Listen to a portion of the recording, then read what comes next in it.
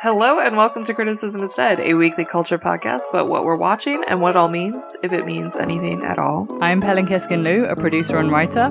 I'm Jenny Chijong, a culture writer and critic. This week we're discussing The French Dispatch and Selling Sunset, two interpretations of hyper-specific reality. Yeah, very good. Very good. That's thanks to you and your sleepless nights, so thank you. How are you doing, Pelin? I'm switching it up and asking you first for a change. I feel honored. What do I do just with this? to catch you off guard. I'm doing all right. We had our Thanksgiving break and it was certainly too short, but Wait, tell me what you ate specifically, if there were things that you ate. Right. So last night I went out with some friends. The three of us went out and one of us hadn't seen Dune yet. So so we went to go see it at like one of the Times Square restaurants. Restaurants? Fucking hell. Cinema theaters. It's not doing IMAX. It's coming back on IMAX. So we did like the Regal Theater or whatever. Yeah. Mm-hmm. So we had these like really fancy, those seats that slide all the way nice. back. Yeah. It's really nice. But then we wanted to try like a kind of fancier pasta restaurant that has been out. It's a place called Forsythia. And yeah, it was good. It was good, but I don't know. I always get sticker shock with pasta. Yeah. And it's not that, like no discrimination to my Italian X community. Love you guys. I think in my brain, it computes as starch because I grew up on rice and rice is starch and rice is cheap and meat is expensive because I'm Middle Eastern and that's just how we compute the world. Mm-hmm. So then, when you price a bowl of pasta between like $27 and $29. Yeah, it was good though. I feel similarly about pasta, by the way, but yeah, but it's fine. We're out here. We're trying things. Yeah. We're trying to savor the joys of life and not think about saving money too much. Thanksgiving break, not bad. Not bad. How about you? How was yours? Well, food-wise, just cooked some stuff at home. We used to have like a longer standing family tradition of going to Boston Market and just like buying carryout every year. But Boston Markets are like closing down like no one's business. And the ones that are left are super swarmed on Thanksgiving now to the point where I hear it's an absolute shit show. So that is no longer part of the annual tradition. So this year I made a Spanish tortilla, which I've been making more and more lately, but I completely fucked it up this time in trying to flip it over, but that's okay. Still tasted fine. Yeah. Had some roasted asparagus with that. Some Kroger cornbread. I don't know what that means, but I love cornbread. So. Yeah, cornbread from the big grocery chain Kroger, which is pretty good. Good. And Trader Joe's frozen mac and cheese balls, which are very good. They are? Yeah, they're really good. God, I need to check that out. So wait, can we just back up a bit? So what is Boston Market exactly? Is it like a Costco type? Shit. Sorry, I should have given this context, knowing my British audience here. Yeah, so Boston Market is kind of a chain of, I don't know, I guess you would call it like fast casual or something. It's been around for a long time. Basically, it serves all the food that you would typically associate with like Thanksgiving or Christmas or like a kind of American holiday sort of thing. So got it. Roast chicken. I think they do ham now. Mashed potatoes. Oh, god tier mashed potatoes. Those are the only thing I want to get there, honestly. Nice. And then like corn, sweet potatoes, cornbread, mac and cheese, all of those kind of like heavier American holiday foods. So there used to be, I think, a lot more than them, but sometime in the past few years, I think they've been struggling a lot and adapting to modern contemporary tastes, so like younger audiences. They're doing like fusion stuff. I don't know what they're doing even, but they're like shutting down a lot of their locations basically, including the one that's been closest to us here in Michigan. So that is Boston Market in a nutshell. Yeah. Rest in peace, Boston Market. The incoming imminent death. Yes. In the meantime, what did you watch this week? So I watched The French Dispatch. That was another sort of post-Thanksgiving treat, I guess. So obviously The French Dispatch, probably everyone knows, this is Wes Anderson's latest film. It was released theatrically about a month ago, and still playing, and it is billed as a love letter to journalists, quote unquote. So this is an anthology film. It consists of basically like a brief sort of travel vignette, 3 longer feature stories, and an overarching framing incident of the death of the editor-in-chief of the French Dispatch, a fictional, by the way, New Yorker-like literary magazine in the fictional, again, French town of Ennui-sur-Blasey. So basically, this editor-in-chief, Arthur Howitzer Jr., played by Bill Murray, he dies in 1975. The magazine is shut down per his will, and there is one final farewell issue, consisting of these, 3 greatest hit stories, as well as that travelogue and an obituary for Howitzer. So these stories basically play out like the layout of the magazine. So they just like come in succession in the order that they would have appeared in the magazine. And as is customary for a lot of Wes Anderson films, it's a huge star ensemble cast. Many classic Wes Anderson favorites, as well as other big names. Yeah, when did you get to check this out, Pelin? I think around the week, like the week that it came out, we went to go see it at the Nighthawk. Yeah. In near Prospect Park. So. And are you a big Wes Anderson head? Not really. Not that I'm not a fan. It's just he's not like, he doesn't speak to the core of my being. You know what I mean? But I always have fun with his films. It's never like I come away with it feeling like I fucking hated that. Yeah. I also have not seen everything that he's done. I haven't either. Yeah. So, like, I haven't really seen... I haven't seen Fantastic Mr. Fox, and I know that that's a favorite of a lot of people. Me neither. I also haven't seen the Isle of the Dogs, the other like animated one. Same. Yeah, I've seen more the human story, so like Royal Tenenbaums. Yeah. And Grand Budapest Hotel and Moonrise Kingdom. Did I see Moon? I've also not seen Moonrise Kingdom. Okay, but so you have at least like a decent idea of like his work, and, like his thing. I mean, it's hard not to. You see one and you're like, oh, this guy has like a thing. Yeah.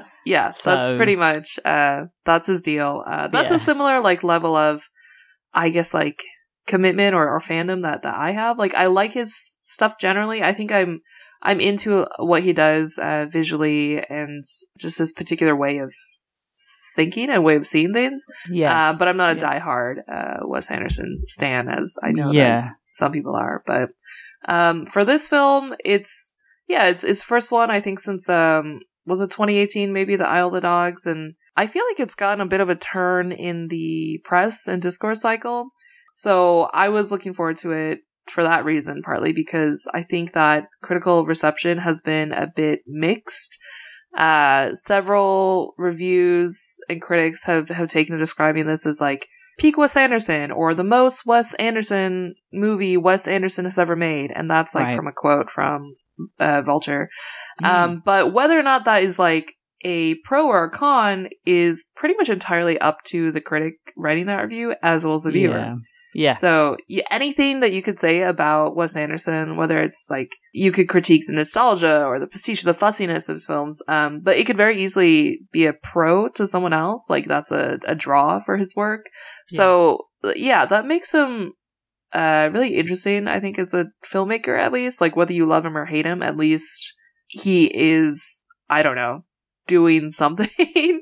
He has his own bag and he's in it every time. Yeah. And like, that's fine, I think. It's not only is that fine, that's actually admirable. I don't know. Yeah. It's something, I think I briefly mentioned it when I talked about watching it first time around, that it is very him. Yeah.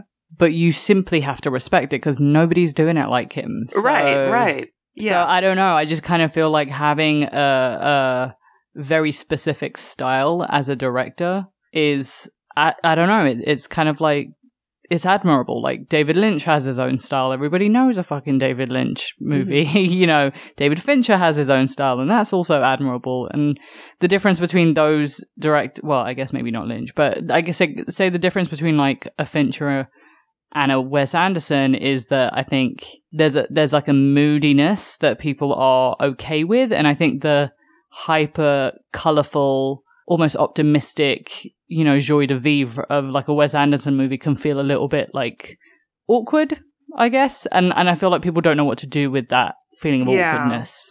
Yeah, like I remember I will cite my own workplaces. Someone wrote a critique for Gawkers saying that negative critique, saying that Wes Anderson is like, you know, lost the plot. He is like stuck in quote unquote precocious child mode, and like not just like this piece, but others I've seen like arguing whether his shtick is basically old and stale now, whether he needs to grow or develop or change in some way. I guess I'll say I like can understand some of what maybe these negative critics are talking about, but overall I think, yeah, we're still better for having Wes Anderson and his like unique vision. And I think if someone has a thing that they love and are good at doing, like, I don't know, there's like this line between just repeating the same thing over and over or like just knowing that what you is in like your realm and your wheelhouse and loving whatever it is, staying with that. Just to kind of go off on that point, I think every director to some extent makes the same film over and over again. Yeah, they're drawn to the same, like, themes, it's a thing that motivates them to tell their stories and to like get this creative vision out into the world. Exactly. So I find that like this urging Wes Anderson to kind of grow up is ridiculous, because I feel like what you're basically saying is that you've become now jaded by, as a viewer, by this format. You've grown up. You're over it. It's not that he needs to get over it. He can do whatever he wants. Right. Yeah. So. I remember there was some, I think like a big tweet by some big writer or something at the time that The French Dispatch came out, and it was something like, you know, can you imagine having a Wes Anderson film like this come out at a time like this in 2021? Oh, fuck and off. I mean, a lot of the reaction to that was like pretty much that. It was like, what the fuck are you talking about? When is like a good time for anything, like good or bad time for like any kind of art? So that's all sort of the backdrop of The French Dispatch coming out and the way I think some people have been tuning into it. But I'll say, like, for this movie in itself, like the content of this movie, the specific film, aside from the discourse, I found it like many of his films, it was a bit long. It could have been a bit shorter. It was a bit like overly indulgent at times. It was a little uneven because of just like the different storylines. But nonetheless, I still liked it, and I'm glad that I saw it. Yeah, I agree. Like, I had a really fun time. Yeah. Which was your favorite story of these selection of smaller stories? The first and the last one. I think the first one was the artist, right? Yeah, the artist who's incarcerated. Yeah, and then the last one was the chef one. Yes. So those private dining room of the police commissioner. Yeah. Exactly. Yeah, those two were my favorites. How about you? I think the last one, the police chef, was my favorite by a lot. Oh, interesting. Yeah. So that one is Jeffrey Wright as playing journalist Roebuck Wright. And a lot of these characters are sort of amalgamations or inspired by actual New Yorker writers from like the past that Wes Anderson is like really drawn to. So yeah, I thought that last story was just, I like the protagonist, like the journalist, and the way that they frame the story. Like he goes on a talk show to talk about this story that he wrote a while ago, and then also it's a story of him and how he ended up in the magazine, and like how his personal life actually plays into the story. Like I think to me it like accomplished this thing of great voicey magazine features the best, which is like, it's a portrait of the profile subject, which in this case is the chef for the police commissioner, but it's also a portrait of the writer. And that is, I mean, I don't know, I'm just a sucker for those kind of like traditional, like when you get a really fantastic magazine feature writer doing something like that. Any essay or profile or piece of work is really a reflection of yourself. So I like that. Yeah, there's just a lot to love about it, in addition to it being kind of the most traditionally like action-packed sort of narrative. Yeah.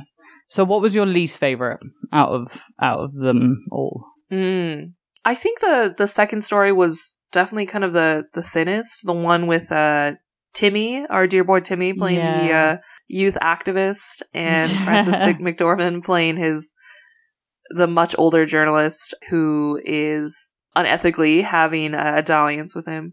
Yeah.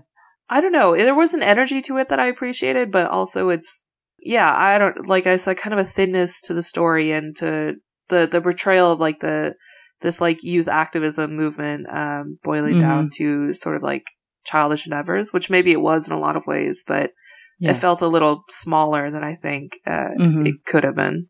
Yeah, I agree.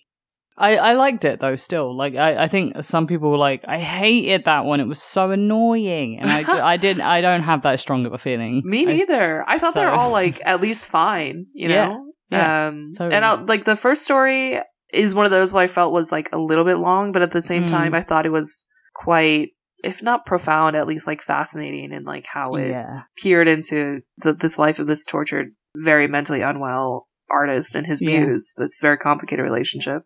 Yeah, and like the ownership of art. Yes. And how it is sold. Yeah, and everybody's in their bag for it. Yeah. We have King Adrian Brody in this as well, and he's great.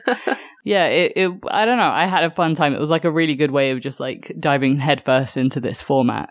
What did you think of that framing device of the magazine? The magazine. I actually really liked it. But yeah, it was sick. Okay. Yeah. And maybe this is because we are like the type of people who are, this is the prime audience, or like yeah, dude, love magazines. Like like I collect copies of the New Yorker, and I like archive my favorite covers. You know what I mean? Like I'm such a smarmy dickhead for that, but can't help it, mate. I know. I think there was some criticism where some people were like, "There's no through line," like.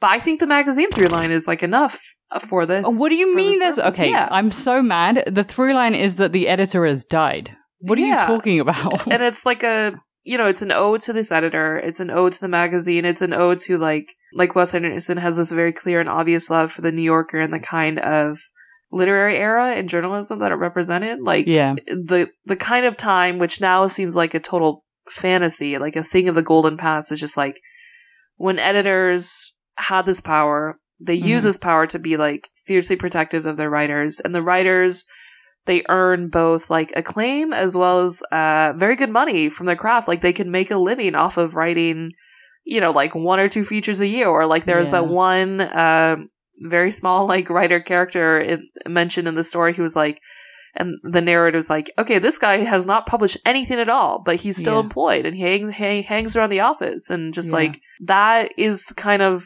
It's what you imagine when you think of the good old days of magazines, which are long gone, and how the writer would just get this room to craft these portraits of the subjects and themselves and like the human condition at large. That's just like, it's a totally like utterly romantic idea of the past, but I'm a fucking sucker for it, and clearly Wes Anderson is too, obviously. Yeah, exactly. In terms of the visual style of it, I think the only thing, and this is just a critique of almost every single Wes Anderson movie that I've seen, the pacing is very Wes Anderson. That's my only critique, is that it just goes a hair too fast for me, and I wish he would just kind of slow it down so I can really take in the room and the set design and whatever it is that he's built.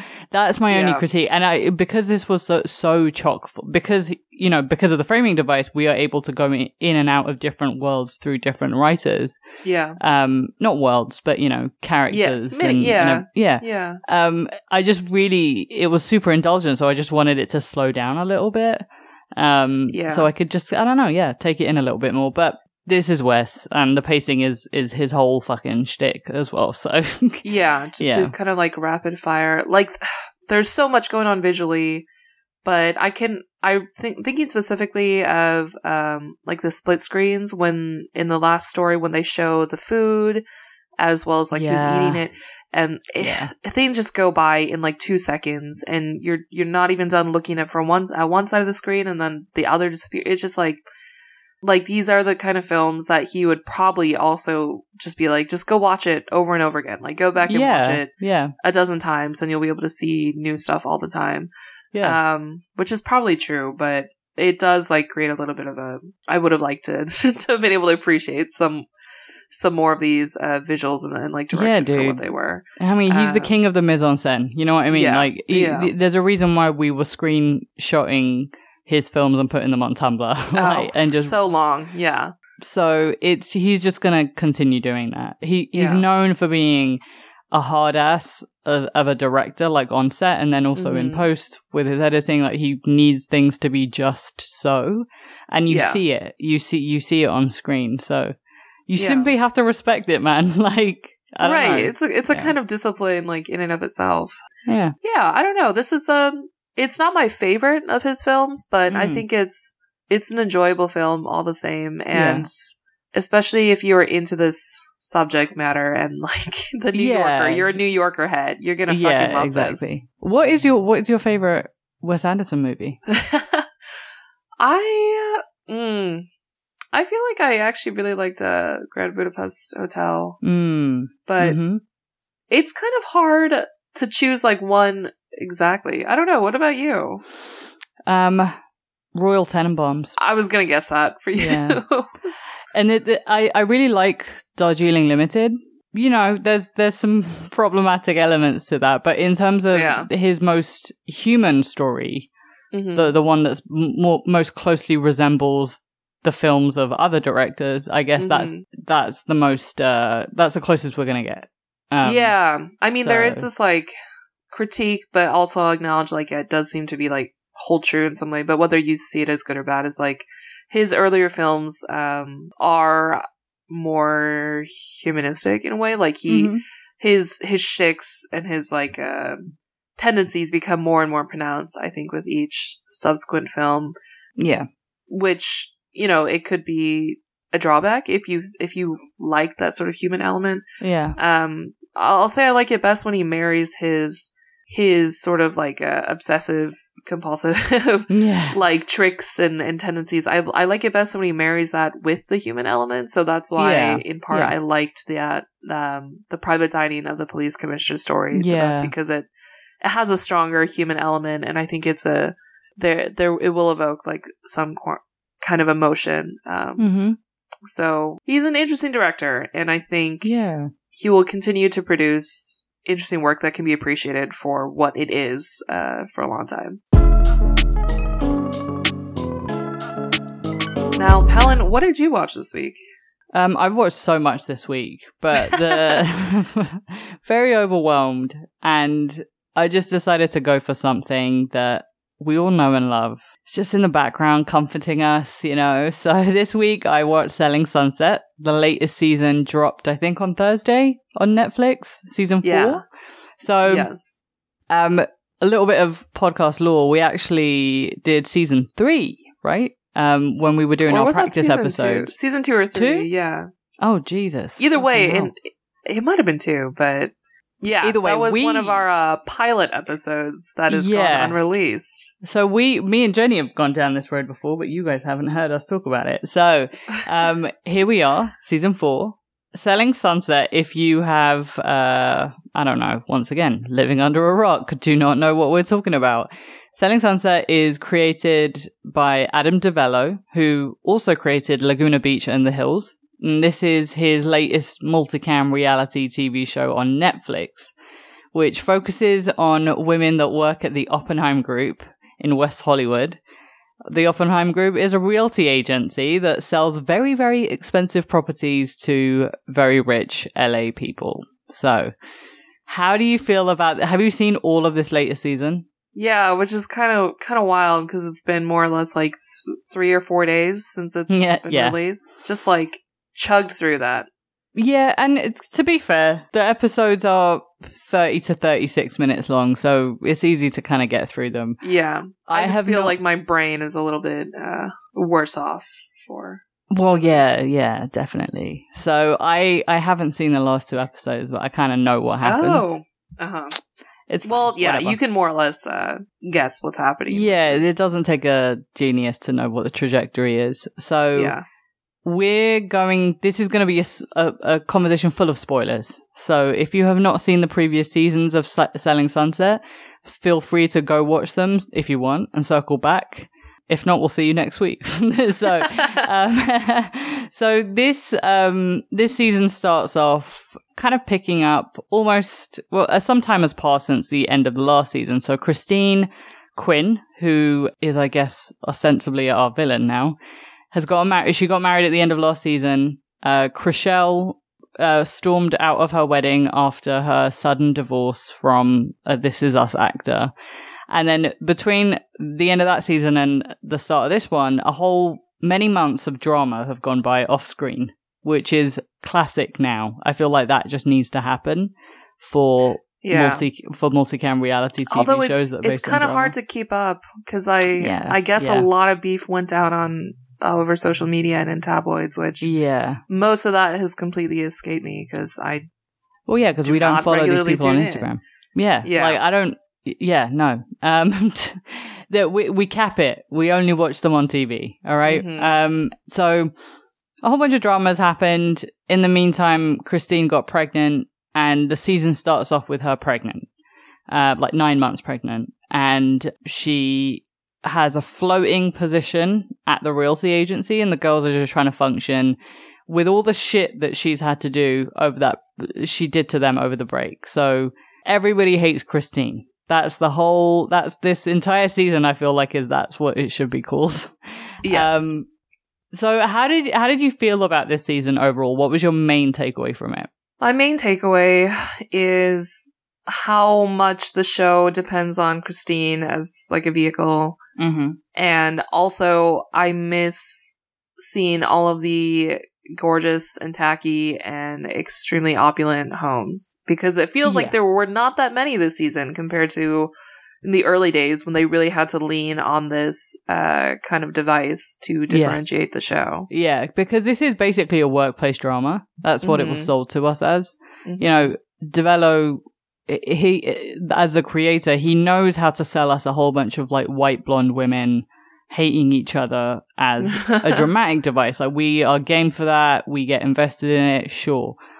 But the difference between, the OC, The Hills, Laguna Beach, is that these are actually people with jobs and lives to manage, as opposed to a bunch of teens that have nothing to do all day. Mm. So, yeah, it was very strong because it started off with, a whole bunch of viewings, a whole bunch of understanding what the industry of real estate agency looks like. Mm-hmm. There was a little bit of that. There was a little bit of explaining, the technical back and forth of what goes on in an exchange. But I agree, there really wasn't enough real estate. And not only was there not enough real estate, they all sucked. Like, I find myself in every season liking just one property. And it's always a Spanish style. Old, yes. But no, in this one, like, there was basically nothing. I think, the house that Chrishell almost bought but didn't. Oh, that one was nice. That one was nice. Yeah. And I think there's so much of like this kind of sterile, like hotel-like glass walls. Disgusting. That's the predominant sort of aesthetic of a lot of these $10-20 million homes or whatever. And the way that they the way that they refer to those types of properties it's always sexy. And I could not agree less. Like, it's just, there's just something so cheap about everything. Lifeless. Yeah. So I agree. I think that I really wanted more of that. I found I got more out of like Chrishell's house transaction more than anything. But than the entirety of the back and forth with Christine between almost every single character. Just like everything involved Christine. And clearly, maybe she's not pleasant as a person. I don't really know. I don't really care. But the show cannot live without her in its current iteration. No. So I think at one point Christine had tweeted something about carrying the whole show on her back. And this was a perfect example of that. Absolutely. And I don't know whether it's because, like, during the pandemic, despite all the drama and the he said, she said off screen that happened, I think there really wasn't enough for the producers to go off of. So Christine had to be, she had to be, like, the spine of it, essentially, which she was. Yeah, I think Chrishell either like tweeted or commented or like replied to someone, because like fans are basically asking like, why does every single conversation on the show revolve around Christine? Like, don't y'all have anything better to talk about? Yeah. And she was like, we did talk about other stuff. Like, we weren't just talking about Christine, but like in the edit, in the edit, it became only about Christine, to the point where it really seemed like everyone was obsessed with her and their conflict with her. But I guess it just emerged as the most interesting or juiciest part. But I don't know. I think there is...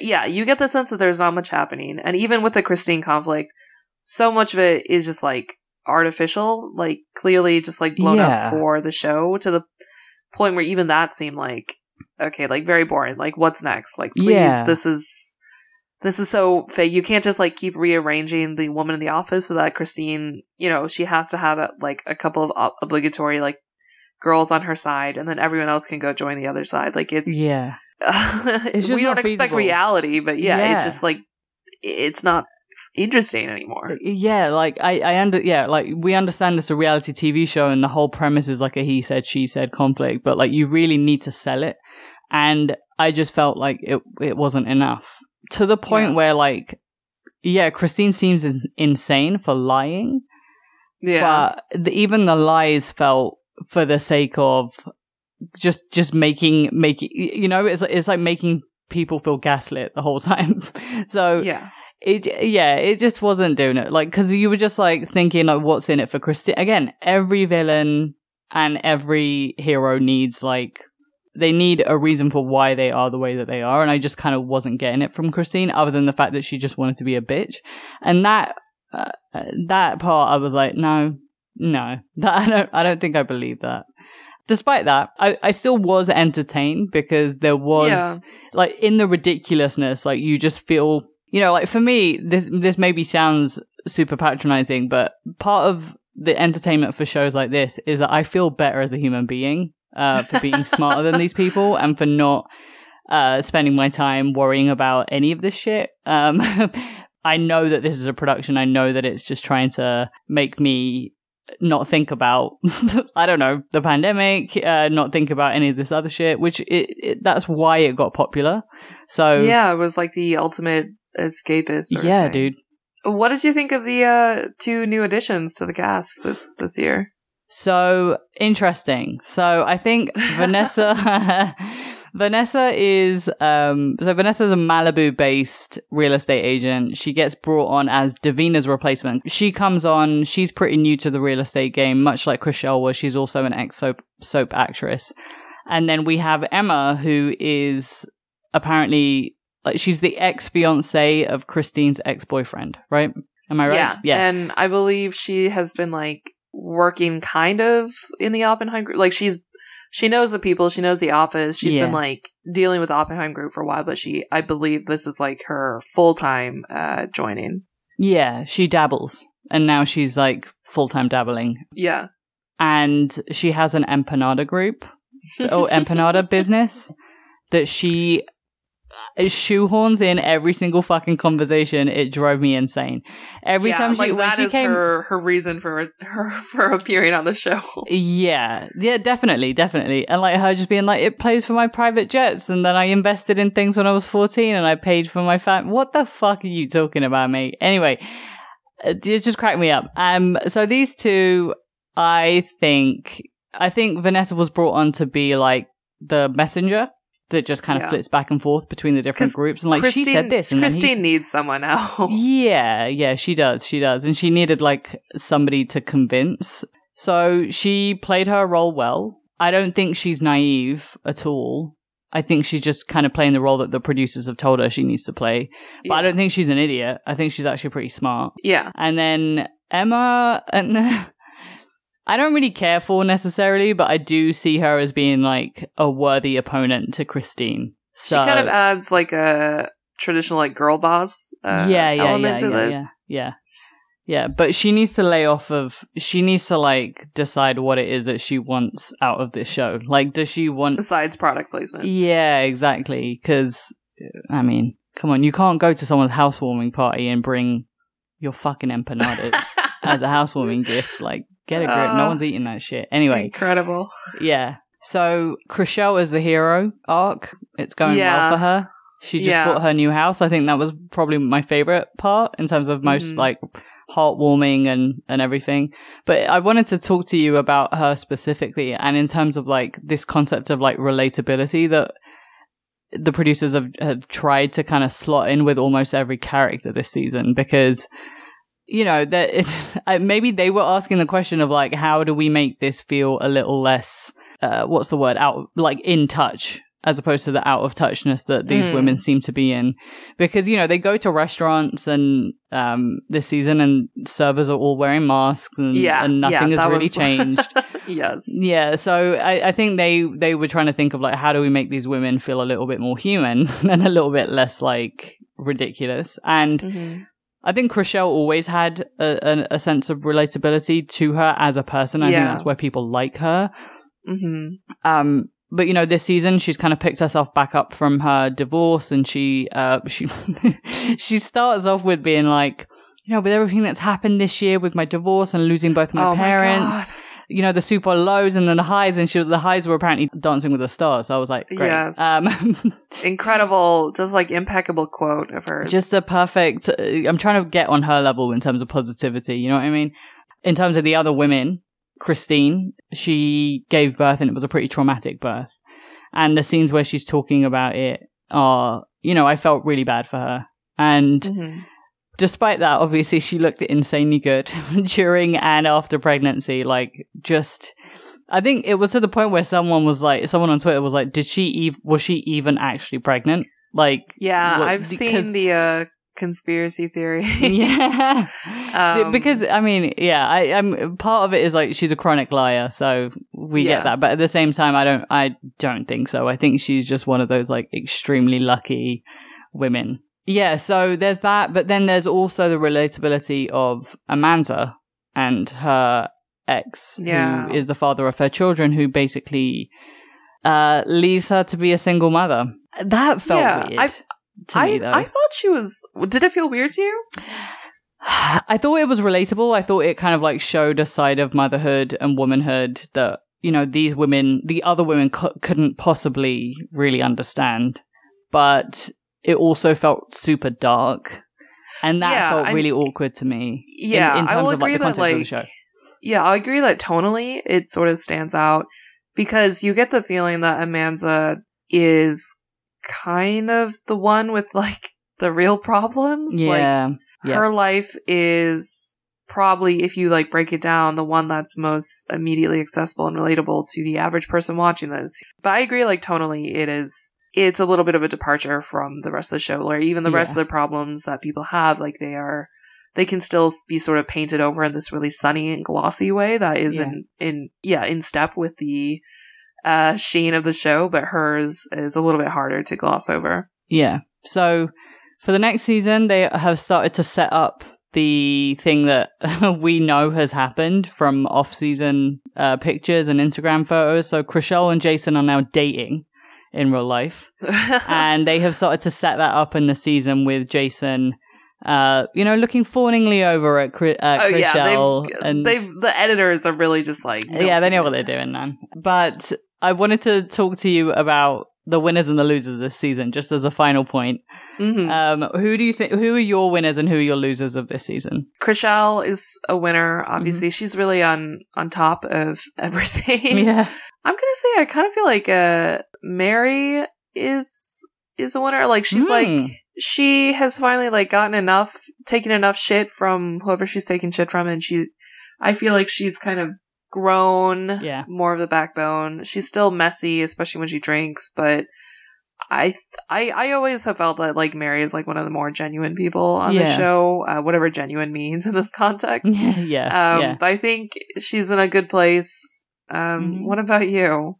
Winners are definitely Chrishell for sure, and also Maya, because I feel like she just she's always like... She's always winning, baby. She's doing whatever she does. She's doing whatever she does. She's just getting pregnant, minding her business, you know? So shout out to her. I would say the losers of the season are Emma. She's she's a loser. And also Simu Liu. What the fuck are you doing on this show? Well, what? That was really... I don't want to say embarrassing, but it's kind of a little bit like, yeah. It was super embarrassing. He is thirsty as a star. He is super thirsty for, I don't know. There's just a specific kind of like striving way of his now that he's like on his way up, and he's just like hustling to appear everywhere and to be the everyman for everyone. Exactly. I will say he did look good. Yeah, he looked good. He did look good. Like the rough look with the black silk shirt. Like, good for him, man. Happy he can get his first Hollywood property too. Like, good for you, man. Yeah, man. This week in culture, we are going to talk briefly about the Great British Bake Off post-finale thoughts. So please do not listen to this if you haven't watched the finale yet, if you don't want to get spoiled. We will be talking freely about who won, etc. Yeah, and I just want to say fuck you to the person that spoiled it for me 3 days before I watched it. So wait, no way! What happened? Just someone. It wasn't even specific. Someone just tweeted that like, "Oh, Italians are on the rise, House of Gucci," and then they win the. And I was like, "Oh, fuck off, man!" Wow, that's hard. You can't even really screen for that. No, but I mean, it was still entertaining of a finale. So yeah. So I want to know, like, who was your favorite? Like, who did you want to win out of the three of them? Yeah, Giuseppe. Okay, me too. Me too. Hands down. Italian king. Yeah, I mean, I like Chigs, but I just think Giuseppe deserves it more. Yeah, that's like just kind of where I'm at. Throughout the whole competition, he and Jurgen were in a league of their own, and Chigs and Christelle, they improved each week. They like were catching up. They like really. I mean, honestly, the thing that's kind of extraordinary about this season is I fucking love the finalists and basically most of the contestants. It's been a really stellar casting season. I agree. Basically, everybody had a personality of their own. And, it wasn't just like a difference in accents. Like everyone had a stylistic difference of baking too, which I really enjoyed as well. I just all the way until the very end, I just wish Christelle just calmed down with the facial expressions. Like she's so OD with whatever's going on her face. It's such a British mannerism, but she just kind of amped it to a 10. Yeah, just like, oh god, oh god, oh no, oh god. It's so British. It's so British, but it's just like, fucking calm down, babes. Oh my god. I'll say out of everyone, her flavors, I probably would have wanted to eat like a lot of her flavor combinations the most. Yeah, man, she loves herself. She loves some yuzu. She loves some yuzu, chai, some cardamom, she loves miso. Yeah, all of these things. All of the things. Yep. But yeah, I don't know. It was just a really nice set of people, and Giuseppe, what a king! I don't know. Then they really tried to make it out that he would not win this because they showed in great excruciating detail all of the mistakes that he made leading up to his big showstopper win. But he pulled it off. He pulled it out of the bag. He pulled it off. The part where he called his family, like his dad was telling him, I wept like a baby. Oh, he's so sweet, man. I'm so happy for him. He's now in Milan working on a cookbook, which I will be buying.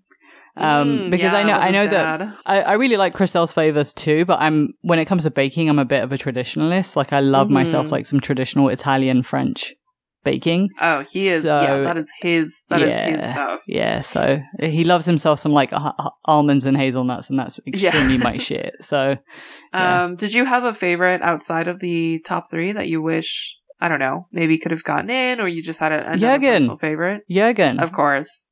Yeah. Are you dumb? Jurgen. I was this beautiful, jolly man. I love him and his eyebrows. I love his love for his wife. He's such a wife guy. I love him. I was furious when he got taken out, to be honest. Yeah. So if there was any single season where they should have bent the rules and allowed 4 into the final, it should have been this one. Yeah. By far, like hands down. And I will say I am also glad that it appears they may be retiring the Paul Hollywood handshake for the future. I think Paul Hollywood said as much in an interview, because our previous guest on the pod, friend of the pod, James Hansen of Eater London, he has said this before on this pod and elsewhere. He's like, the Paul Hollywood supremacy has got to stop. And it does, yeah. It's true. This season, it's been like clearer than ever. Anyway, I'm glad if it really is like the case that they will be phasing out the handshake. I'm really glad that's the case. I agree. And now we go back to the misery of regular life without Bake Off. And we just wait for the next season. I will say the holiday special this year is with the It's a Sin cast, the Great British. Way. Yeah, so we're very excited about that. So that is us for this week. Next week, we have a very, very special episode. It will be our Succession episode. So we'll only be talking about Succession, and we will be talking about it with the Time TV critic, Judy Berman.